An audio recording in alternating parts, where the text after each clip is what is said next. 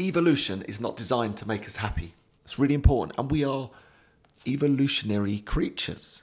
And just because we're in the 21st century doesn't mean that evolution has stopped in its tracks. It didn't say, oh, we've made it to the 19th century. I can give up now. I don't have to do my thing anymore. I've got us from cavemen to civilized beings. That's it. I check out. Job done. Drop the mic. No, we're constantly evolving. That evolutionary machinery that was with us from all those millennia ago still sits within our system. In fact, the big battle of life in many ways is the human part of our brain, that consciousness, that rational part of our brain is constantly in battle with the evolutionary processes that very often lead us astray in this modern world. It's a bit like having an iPhone 1 right now.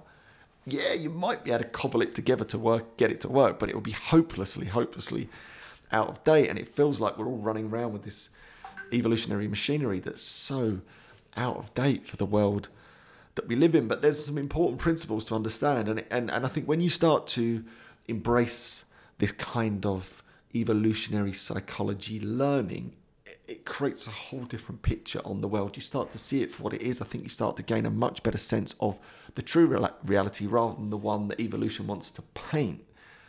Because I'm going to refer to a brilliant book, one of my favourite authors of all time, a guy called Robert Wright. And I would suggest that you read as much Robert Wright as you can. He wrote The Moral Animal. I absolutely love that book. Again, that's all about evolutionary psychology. He wrote Zero Sumness, another great book. And he also wrote a book called Why Buddhism is True. And that's the book that I'm going to reference for you now. But there's a part at the start which I love where he actually recaps evolutionary psychology. He says this is about evolution. The question you might need to ask is this: what kind of perceptions and thoughts and feelings guide us through life each day? The answer at the most basic level isn't the kinds of thoughts and feelings and perceptions that give us an accurate picture of reality. No. At the most basic level, the answer is the kinds of thoughts and feelings and perceptions that helped our ancestors get genes into the next generation. Whether those thoughts and feelings and perceptions give us a true view of reality is, strictly speaking, besides the point. As a result, they sometimes don't. Our brains are designed to, among other things, delude us. End quote. Isn't that powerful? Reflect on that for a moment. I love this stuff. Evolution isn't designed to paint this perfect picture of reality for us, is it? It's actually designed to get its genes into the next generation.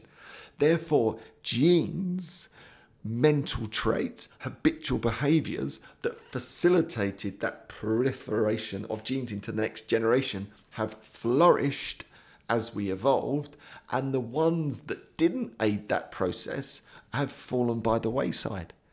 Therefore, what we're left with are all of these habitual thinking tools, traps, biases, emotional influences that are not designed to give us this beautiful sense of accurate reality. They're designed to show us a picture, a painting, a story of that reality that might help us get our genes into the next generation.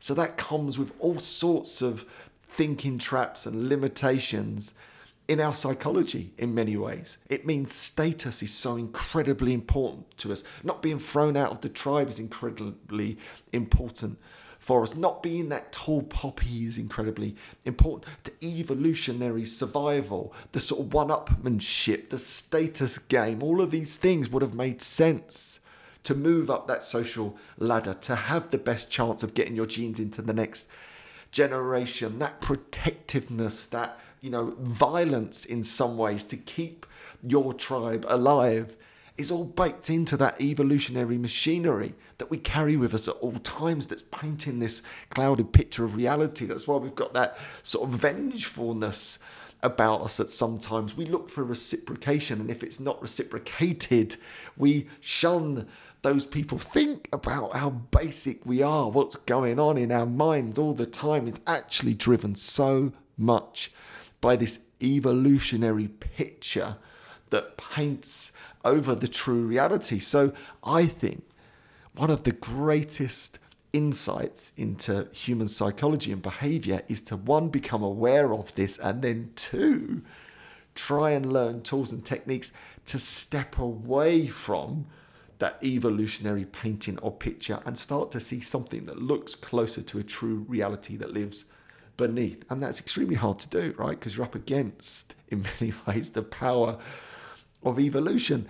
But what a game that is to play. That's what Buddhism, in many ways, is stepping outside of that delusion to see something that looks closer to the true reality that lies beneath. And in that space, you become more authentically you in many ways. And it's hard to articulate, and I'm hoping I'm doing my best. I might be slightly clutching at straws, but I'm trying to give you this insight that it's taken me a long while to figure out, that what we see is not the truth. It's a picture painted by evolution. It's a picture painted by our past histories, our past successes, our past failures, our past traumas.